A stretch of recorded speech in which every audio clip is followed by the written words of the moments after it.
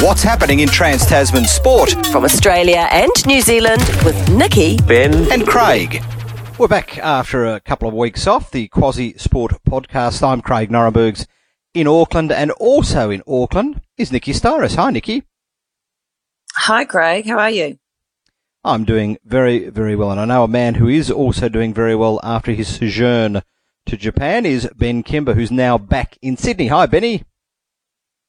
Craig Alls, I've survived my 2 weeks, only just. Only just. All right. We want to hear more about your trip to the World Cup a little bit later, but let's start with the NRL Grand Final. And Benny, well, what can we be saying about the NRL Grand Final? I told you the Raiders would do well this season, but the fickle finger of footy fate did not point their way. It pointed the way of the Roosters sombrero. What did you think of the Grand Final and the controversial decisions made throughout? Was the Grand Final been played? Was that yesterday? Oh, sorry, mate. I didn't realise. So who won, mate? Was it Nick Pilates' wallet or was it Ricky Stewart's anger management? Who got up? The leather wallet got up. The Nick Pilates wallet back to back. It. There you go. Well, mate, firstly, I need to apologise to you. I rode you all year.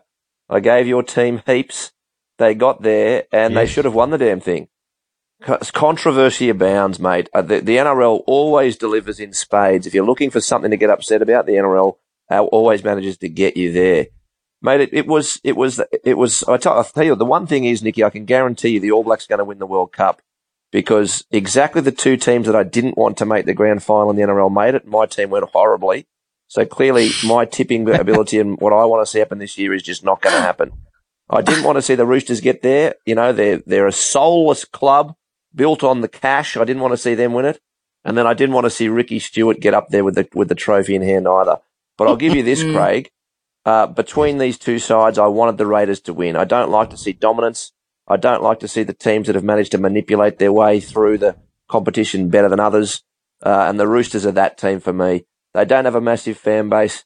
They have amazing players. They seem to have pulled together the most amazing roster. We talk about the sombrero all the time, but they did it back to back, and you have to give it to them. The rules are the rules. They're within the rules according to what we can see. So they've won it. But I tell you this, we're going to get into those controversial moments. I have a list of geese as long as your arm, and the NRL's on there about 4 times because the game should not have gone that way. If the Raiders had lifted that trophy, it would have been well deserved for the game they put on, for the game that they turned out, the way their players went. They absolutely should have been in it with a big shake. They were. And just a couple of things, the 6 again call, the trainers on the field, leave an awful taste in your mouth. The fact that both of the Roosters' tries came from relatively controversial moments is not a surprise. They're a machine. They're a fantastic bunch of players. And a couple of things just went against the Raiders. The Roosters pounced and they managed to take the chocolates, mate. But I tell you what, you can be proud of your team and you can think ahead to next year. Whereas, let's hope the Roosters start to crumble from here. Yeah, Nikki, watching that game, I sat there in stunned silence at the end because I kind of knew this is how it was going to end. How did you see it? Because, look, that's how sport runs. It's Shakespeare on steroids. You don't know what's going to happen. But the Roosters really, grand finals are a one-off event, but really over the season, the Roosters were the better team, weren't they? Oh, I don't know if I entirely agree with that. I think the Raiders have had an outstanding season, but like you, I sat there last night and just in my heart of hearts, I thought, they're not going to pull this off. Something's going to happen. And it's almost like, and maybe that's because I'm a long-suffering Warriors supporter. And, they've had their share of controversy this year as other teams have as far as refereeing decisions go. And it's almost like, I don't know, there's something about the Storm and the Roosters that seem to get the rub of the green. Things kind of just fall their way. And last night really, sadly, was no exception. But as Ben said, you should be immensely proud of your Raiders. They certainly had a fairy tale season, and it may have been 25 years in the making, and they didn't do it this year. But rest assured, with that group they've got there, I think they're going to be a massive force next year. I just think it's incredibly sad that an outfit like the NRL has allowed this to occur to the extent that it has, and by God, this off-season, they better be going back to the drawing board and making some changes. I don't know whether that's going back to one on-field referee so that they get rid of any sort of miscommunication or argument between them, or whether they just sharpen up their referees in their general ability. I don't know what the answer is, but right now they're going to be losing that fan base out there. And these, punters like, what did you just say, Ben? Was there an NRL Grand Final on? They will lose people. People will go to other sports and they will watch those because they'll get so disheartened with this that they'll think, well, what's the point? So yeah, massive shame for the grand final last night. But hey, as you say, Ben, the Roosters won on the night, and so congratulations to them, and we'll leave it there, won't we? Benny, let's go through your geese then. There were 2 incidents. Let's go through the first one with the trainer on the field. That surely enters into some kind of goose lexicon in the future. It was like a double falcon. Well, mate, I've got 6 geese this week. I know. You've got a gaggle. I've doubled up. Yeah, I've got a gaggle. I know that in the past I've doubled up and had a double goose, but I've gone for 6. I've got 4 NRL and 2 rugby. So we'll talk about the rugby ones later. The trainers on the field, though, this is remarkably frustrating for a fan of any sport. Get them off the field. Why on earth there is a trainer on the field at any point of the game is beyond me. I don't care. If someone goes down injured, you stop the game, you get them off.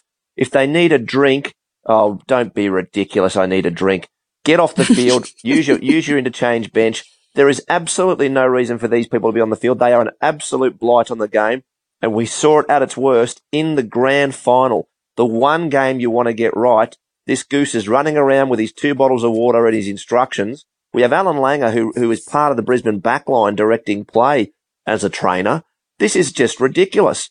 I think that should be not, if the ball, I think the rule needs to be changed for a start. Firstly, the rule should be no trainers on the field at any stage. If they have to have them on there, and if the ball hits the trainer, if it's your trainer, that's a turnover at least or a penalty to the opposition. If your trainer gets in the way, give the ball to the opposition, give them a penalty, let them march upfield, because that is an absolute joke. Craig, that would have been infuriating as a Raiders fan, absolutely infuriating. And the photo of that Roosters trainer with the smile on his dial, he ran off the field, would have made your blood boil, surely. No, it certainly did. And the AFL have a ruling that if the trainer at any stage gets in the way of a player who's running for a ball or hits the ball, it's a 50-metre penalty, I think, for the opposition team. And 50 metres is half the field, I think. So it's a real detriment to any trainer who's on the field. And you're right. Alan Langer for Brisbane is coaching. He's telling the halfback or the playmakers where to stand, where to throw the ball, where the gaps are in defence. And what the trainer was doing from the Roosters in the first 2 or 3 minutes of the game there, he wasn't giving anyone any water. No one had been down injured. He was just directing play and delivering early messages throughout it. Like, that's stupid. But the big one, obviously, so that went against the Raiders, and it was kind of like I sat there going, oh, here we go. But the biggest one, Nicky, was the second half incident with under 10 minutes to go, where the referee, Ben Cummings, calls 6 to go and then reverses his decision, which rightly caused Twitter and social media outrage aplenty, which is still going on today. Yeah, actually, you always know when something's been truly controversial, and I guess you could say the Twitter lines ran hot. And I actually noticed that Fox Sport quoted your tweet, Craig. Did you know that on their article? Finding another way. Oh, refs come up with a new way to rob the Raiders this time. Yep.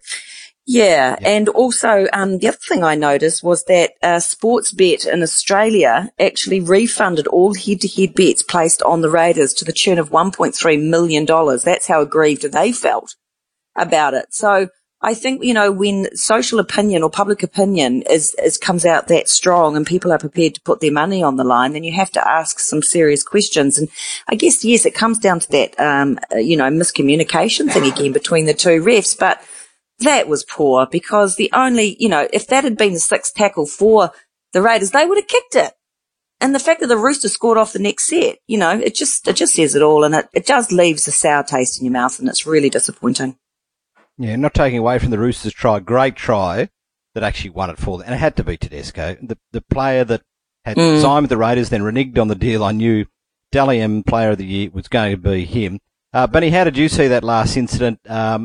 It's funny how if your team falls on the right side of the ledger where a decision bounce of the ball goes your way, the outrage from the Raiders supporters like me were very different to what the Roosters supporters were saying.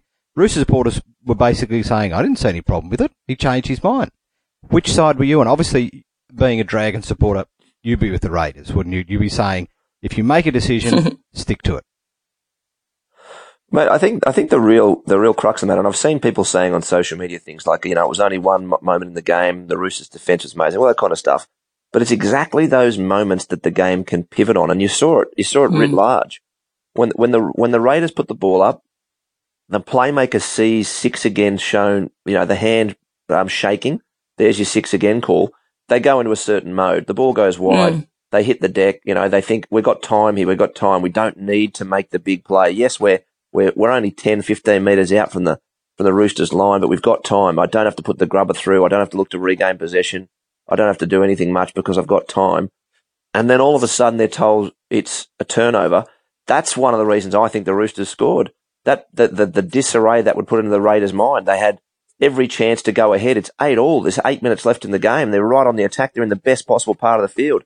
Even if they, managed to put a kick through and not regain, they would have had their mindset to say, right, let's smash these blokes. Let's keep them back on their own line and really make a big effort here. But all of a sudden they're thinking, oh God, we haven't done what we needed to do there. We were supposed to be, putting the ball into the in goal or whatever. Ricky's going to be looking for me. Instead, all of a sudden, the Roosters swing wide and attack. Now, the Roosters, as I said, they're a class team. They're an amazing team. And I did see that bullshit yarn through the week that said Tedesco didn't go there for the money. Yeah, well, okay, pull the other one that's got bells on. But they've got players, both sides of the field, who are phenomenal. So a little bit of disarray in the Raiders' ranks, a little bit of, confusion is exactly what it would have been. Confusion in the Raiders' ranks on that one big call. It opened the door for an excellent team to strike, and strike they did. And it's no coincidence to me that Roosters try came right after a moment of confusion in the Raiders' ranks. And it was just poor. Yes, he called 6 again, and then he changed his mind. In the heat of battle, as everything's flying, that's a really, really tough thing for a team to adjust to, and you could see it. You could see their confusion. Absolutely. Yeah, it wasn't good, and I don't even want to whiz through my mind how I felt after that. And then your final goose was even after the game, when aside from Jack White and getting booed when receiving the Clive Churchill medal, but there was a mix-up. Well, apparently, one of the Roosters players was told that he was going to win it. Goose number 4. Goose, there we go. There's no certainty that Jared will be there. Jared Warrior-Hargraves was told he'd won the Clive Churchill medal. And when Jack Whiten got up and claimed it, the Roosters fans booed, which is just uncharitable. Look, that's not Roosters fans. That's all fans. We've all got our idiot fans in every club. Craig, you wrote Raiders fans are a cut above. I don't believe that either. But we've all got our idiots in our club, and the Roosters idiots came out to play by booing Jack Whiten, who had an amazing season really in the end. Start of the season, everyone was wondering, is he a 5'8" or not? He's just been named in the Kangaroo squad. So I think he's put that to bed. He was, definitely one of, if not the best on the park, and deserved that Clive Churchill medal. So if you booed him, pull your head in. Well, it all begins again in 150 days or so. No certainties for the Raiders, but anyway, we'll take a little bit of a break. We could have talked to NRL for a whole hour, but we'll take a break, and I can't wait to hear about Ben's travels through Japan. What's happening in Trans-Tasman sport? From Australia and New Zealand with Nikki, Ben and Craig. You are listening to the Quasi Sport Podcast with me, Craig, Nikki Styrus and Ben Kimber. Speaking of Ben, he's just back from Japan, and I know Nikki will be going soon. All right, Ben, firstly, how was Japan, and did they get into the World Cup spirit?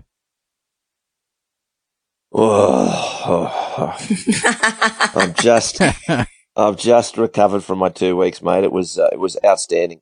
Yes, they absolutely got into the World Cup spirit. Tokyo's massive, so you wouldn't know it's on everywhere. It's an enormous city and not everyone's into it, clearly with a population that size. But the Japanese people who are in and around the World Cup are doing an outstanding job. They've really embraced it. There's people everywhere. I forgot how good a World Cup is, and Japan's doing a great job of it. But I haven't been to a World Cup since 2003. And I forgot just what a wonderful event it is. I mean, you can enjoy your rugby league or your AFL, but there is nothing like a genuine World Cup with nations everywhere. You're wandering the streets, you put your Wallabies jersey on, you're meeting Argentinians, you're meeting Georgians, you're catching trains and chipping away at the Welsh guys on the train and they're giving it to you back. It is an amazing event. And then, you're walking through the streets with tens of thousands of people in a strange city. You're walking down the street and having a beer on the side of the street because you thought you'd just stop for a while and you have a beer with a couple of Welsh guys on the way into the game. And then you're wandering through the streets. There is a helper, a Japanese person every 10 meters. There's a complete language barrier, but everyone's there for the same thing. There's high fives. They're pointing you in the right direction. It is a wonderful, wonderful event, Nicky. I think you'll really enjoy it. And the footy's been great. There's some controversy we'll talk about with cards, etc., but we've seen some massive games. I watched Japan beat Ireland with 4,000 people in Mushasino. I get that name wrong every time. But I went to a classic Wallabies game and then 4,000, 4,000 or 5,000 locals were there to watch the classic Wallabies and they wheeled out a couple of big screens and we all watched the Japan Ireland game and they lost their proverbial, over how good it was. And then, the game against Fiji in the Sapporo Dome was excellent. The game that I went to, Australia-Wales, didn't get the result. But wow, an amazing stadium, chock full of people singing, carrying on. And it is just an event like no other, mate. And you've got to get there. Oh, you've got me excited now. There. Yeah, I'm stuck in the middle. And just before we leave you, Ben, the Wallabies, that Wales game, what do you think of the Wallabies at the World Cup so far? Well, look, as I told you guys beforehand, I didn't think we'd win it, and I didn't think we'd win it for a number of obvious reasons. That Wales game was, in a nutshell, Michael Cheika's Wallabies. They started poorly. They weren't getting things right. He made a poor selection in Bernard Foley. He's always been average at the selection table. He certainly, hasn't got this team going the right direction. The reason that is because he still has always been a coach who believes he can play the game they want to play and the opposition won't matter. And he gets out coached. And it happened here. Wales, man to man, were not a better side than the Wallabies, but they put in a better combined 80-minute effort to their game plan. They knew what they wanted to do and how they wanted to play. They played a game to take on the Wallabies. The Wallabies tried to do what they thought they needed to do themselves, and they looked like a team that didn't prepare for Wales. They prepared for the game that they thought is the game that no one can handle. And that's been Cheika all the way through. He gets beaten at the selection table and he gets beaten tactically. But then you see 30 minutes of them getting it right and wow, when they get it right, the Wallabies are wonderful to watch. They just can't get it right for 80 minutes and they don't prepare for the opposition. What were Wales going to bring? Where should they play them on the park? I was 5 seats back on halfway watching the game. George North was on the wing right near me. He spent his whole time up in the line with acres of space behind him. You've got Korobidi marking him. Any little kick in behind there, Korobidi would have lapped George North on the turn. He's such a big unit. But no, the Wallabies were heads down playing the game they wanted to play.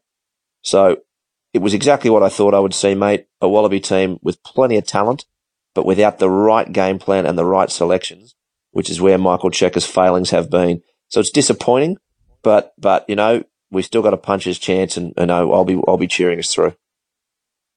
No such worries for Steve Hansen, you'd imagine, Nicky, despite, against Namibia, they were behind for a little while, and that was always going to happen, that the All Blacks would run over the top of them, but they beat the Springboks. They're looking pretty good, but I noticed that living in New Zealand, all the naysayers are out saying, ooh, they're not playing. I haven't seen another team other than maybe England that could trouble them.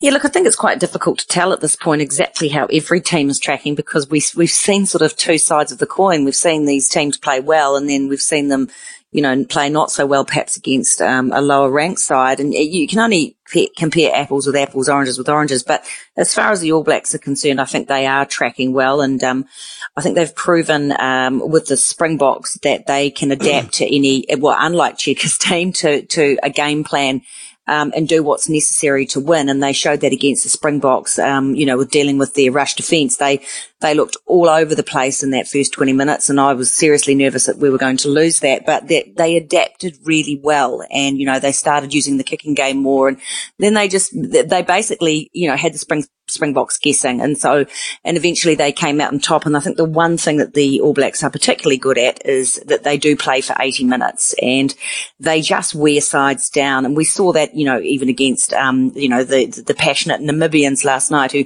came out firing. And so is every minnow team has done that. And you would expect so. They're fresh. They're up against, the world champions in front of a big crowd. So they're also going to impress, for a good 20, 30 minutes. They probably impress a little bit longer than, Hansen would have liked, to be honest, but a good rev up at halftime, and we saw a different All Black side come out in that second half.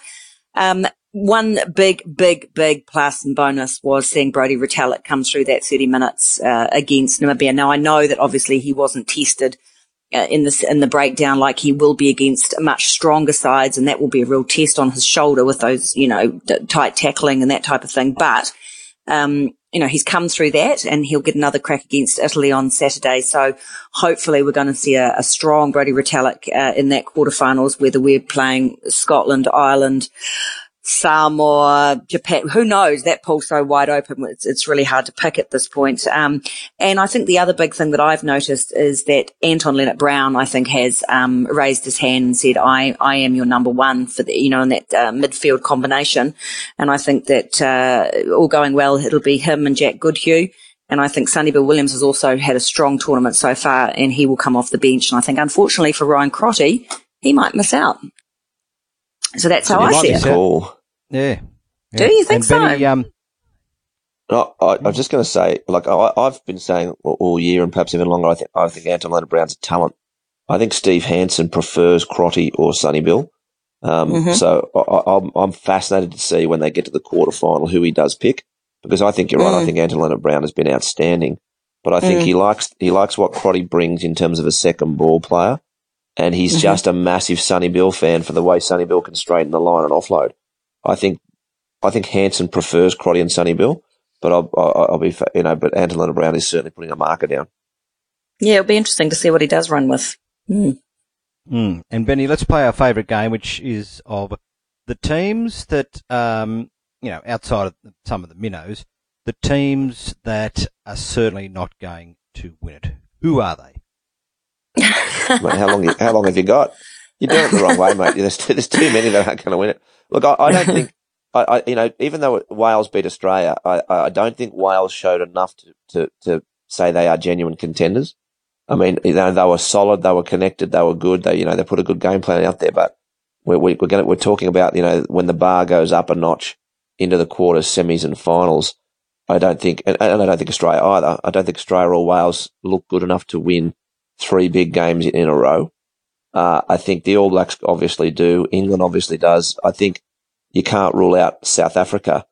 I said before the tournament too that, people weren't talking about Ireland enough, and then they went and got beaten by Japan, which will make them rue some of the selections they made for that game. I'd be worried if I was an Irish fan. They've put some real crap out there in a couple of games. They look like they are on the downslide from their peak. So, I think before the tournament we said, England, South Africa, All Blacks, and I'd be sticking with that. Outside of that, I don't think you're a big chance.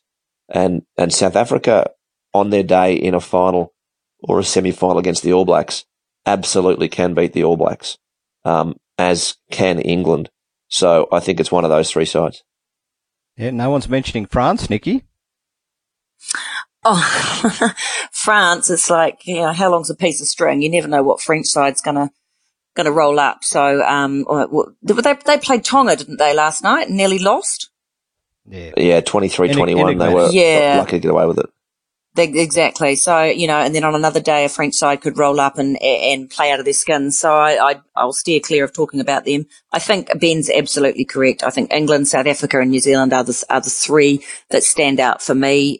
Ireland, I definitely hope so, because I think we're going to meet them in the quarterfinals. I don't think they're the team that they were 12 months ago, and they haven't really shown that in the tournament so far. So I actually think that they will go by the wayside. I don't think Australia will be there either, but I think England and South Africa on their day can definitely beat the All Blacks, and so those will be our runners-up / winners. And the referees, some of the refereeing decisions or interpretations of the rules are goose-like. Who wants to jump in on this one first, of what they've thought of the referees' performances so far? Maybe Ben, you start. But I think it's been poorly managed. I mean, World Rugby, is driving at the right outcome. I mean, you watch the NRL and the number of high shots that get let go.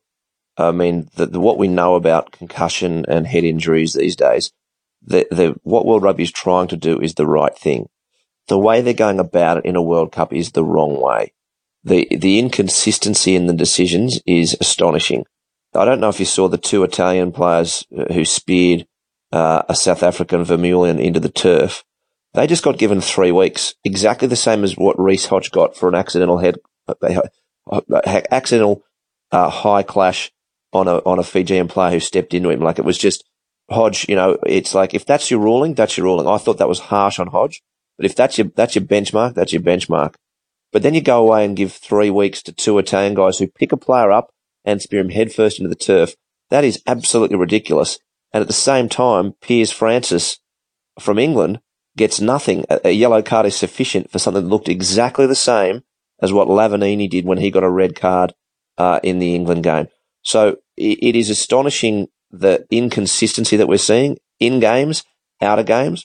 Australia, Uruguay, we received 2 yellow cards for 2 different incidents, and there were 2 other incidents which weren't yellow cards that were the same or worse. It was just a palaver. At least the All Blacks have finally been pinged. The first couple of games they got away with blue murder. Kieran Reid is offside every time. He's taking people out and he's not being stopped. I want to see that stopped. But we are just seeing a whole lot of inconsistency here that is going to ruin the spectacle. So they've got to pull their socks up. But Kieran Reid's lucky to be playing the rest of this tournament, isn't he, Nikki? I'm not even going to have this discussion. That was supposed to be about the referees, but Ben got a little dig in there, didn't he? A little wee dig. Yep. What I would say is, yes, the All Blacks got pinged.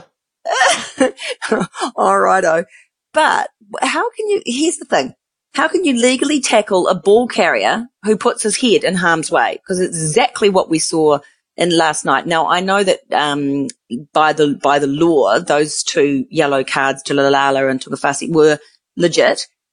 But how do you get out of the way of that? I mean, teams might as well coach their ball players to drop their heads down, because you can't tackle that.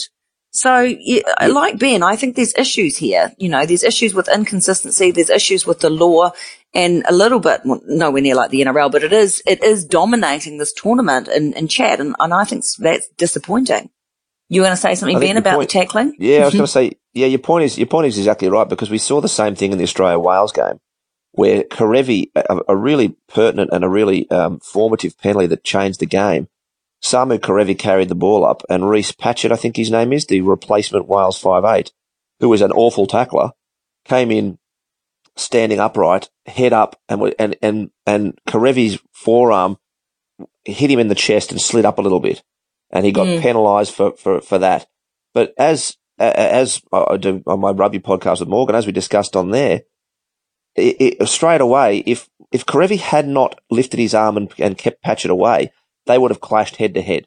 There would have been a head clash, and Reece Patchett would have been red carded for a dangerous tackle.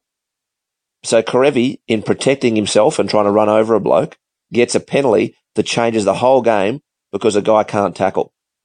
And similarly, if these guys are putting their heads in the wrong place when they're tackling, there is a real issue, because all of a sudden, like, Owen Farrell ducks into a Lavanini hit, and Lavanini's 6'7", and he's got to come down 3 feet to try to get under a ducking Owen Farrell. there's some real issues here. What's the answer, though?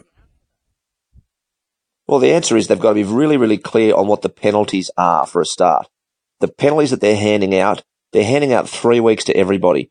So it's basically like they're saying it's a World Cup and 3 weeks won't kill a World Cup for someone if they're into the finals. They need to be clear on what is where the impact is and where it goes to, and they need to get better in the TMO box, etc. We've got that Kiwi TMO who's stuffing Australia around. He's out there making trouble for everybody. We need to be very, very clear on what exactly these different scenarios are and what the implications are. I think John Hart, the former Kiwi coach, said it best when he said that yellows and red cards were originally for foul play, for deliberate actions, and that's what they should be for. If we're talking about in a contact sport, in a collision sport, if someone slides up a bit from a shoulder impact or up off the ball, that's not a deliberate action. It might be a little careless, penalise it, but penalise it and get on with the game. Whereas recognise also the role the tackler plays and the role of the ball carrier plays, and understand that interaction properly. So when we talk about the likes of these blokes putting their heads in the wrong place and the tackler creating the issue, then the tackler should be the one at fault. What a shame we're talking about the level of refereeing and inconsistencies when it's the World Cup. We've got to wait every 4 years for this. No certainties, as the Raiders and the Roosters proved last night, that the best team will win on the day and the referees won't play their part. I'm sure they will. Let's take a break, and then we're going to come back and we're going to talk about we've spoken about plenty of gooses or geese, whole flocks of them. Let's talk about some grapes. You're listening To the Quasi Sport Podcast. with Nikki, Craig And Ben. It is the Quasi Sport Podcast with me, Craig, Nikki, and Ben. Guys, all right, let's finish on a high note. Nikki, who was your great of the week? Well, I had a good look at this, and I mean, there's a lot of good things that have been happening in the rugby and perhaps in, league with players retiring and things like that. But I think for me, I've gone off-piste a little bit. Now, you love it or hate it, mixed martial arts is here to stay. It's huge, and it's almost starting, in my view, to start taking over boxing in popularity. 57,000 fans went and watched that in Melbourne last night, and there was a Kiwi, Israel Adesanya, up against another New Zealand-born Australian, Robert Whittaker, and I have gone with Israel Adesanya as my great for a number of reasons. A, because he's now the undisputed middleweight champion in the UFC, but more than that, he's an entertainer. And when it comes to sport and the punter's dollar, you need to be able to entertain. And with the MMA, there's three elements. There's the pre, then there's the fight, and then there's the post. And Adesanya entertained in every facet of that. He had choreographed a pre-dance, performance with his three of his school buddies, of all things. Now, tell me that's not somebody who's got ice running through their veins. They're about to have a title fight, but he's busy worrying about what he's doing beforehand and dancing with his school buddies.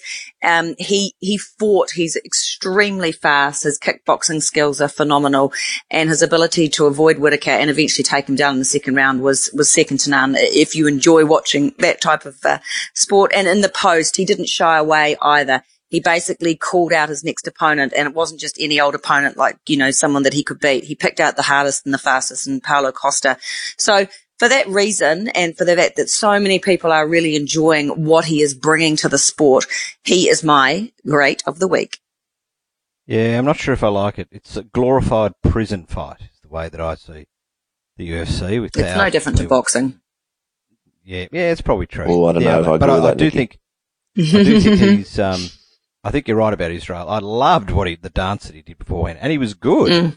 He wasn't he was busting some moves that if he was just a dancer, you'd say, "Oh, I get it." But you're right, multi-talented athlete. All right, Benny. But incidentally, Benny, I just heard you say in the background you're not a fan. I'm not a huge fan of UFC. Are you a fan or not a fan? I'm not going to say whether I'm a fan or not, because I kind of am and I'm kind of not. But Nikki said it was like boxing. It's not like boxing. In boxing, if a guy hits the canvas unconscious, you can't jump on top of him and put 4 more into his head before the ref stops you. So there are definitely parts of UFC that I don't like, in that I think it's dangerous. Yes, it's like boxing, in that the end result is definitely about incapacitating your opponent. But the parts of UFC I don't like is, as I said, a guy can be clearly knocked out and he can cop 4 more hits to the head while his head's on the canvas. And I think that's wrong. And I don't. The only reason I'll argue sport. with you on that point is that they when they are hitting with a very, very small, thin glove on their hand in MMA, the force of the punch apparently is nowhere near as bad as the force of a punch from a boxer who has put it away. No, Nikki. that is apparently the what case. What about an elbow or a knee? Well, yes, but you're still not getting the same blunt force from a boxing glove. So. That's my argument. I disagree. Actually, you know what? I was going to make Robert Whittaker my grade of the week because he had such an awful preparation. He had so many issues, and he still got out there to fight. He'll come back. Trust me on that. I'll give you my grade of the week to close this out, though, Craggles. It's got to be Cooper Cronk. I mean, I took the proverbial out of them at the top of the show. The Roosters talk about Nick Pilates' wallet, etc. But Cooper Cronk, from the Melbourne Storm through to the Roosters, has proven to be the ultimate professional. Well, the money they paid him, and yes, he came for the money. Yes, Tedesco came for the money. Don't ever tell me about the loyalty of the Roosters and Nick Politis. Tell Mitchell Pearce about their loyalty. They're a ruthless organisation that have just invested in the right talent. You've got to give it to Cooper Cronk. He is one of the best we've seen in terms of the way he can manage a team. When he was down at the Storm, he was one of the big 3. To be frank, at the Roosters, he is the big 1, probably maybe the big 2 with Tedesco. Cooper Cronk, outstanding, record, and to take the Roosters to back-to-back. Let's make no mistake, he's the reason they've got those 2 titles in my mind. Yeah, I agree. And that whole bull dust about, I had a cup of coffee with somebody, they convinced me to go to such and such a club.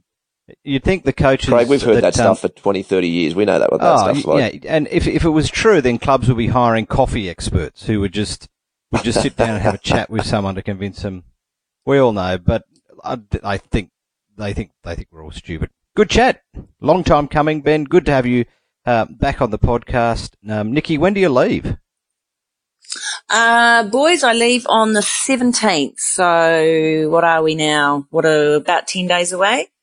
So I'm pretty excited, actually. It's going to be great. So you should be. Yeah. At least I'll be able to bring some stories back, hopefully. Yep, one podcast between now and then. Benny, thank you for your input. Thanks, team. Good to chat. And Nikki, great to hear your voice as well. Thanks, guys. Catch you next week. And we are on Twitter, Facebook, and at quasisport.com. We'll be back next week with another edition of the Quasi Sport Podcast.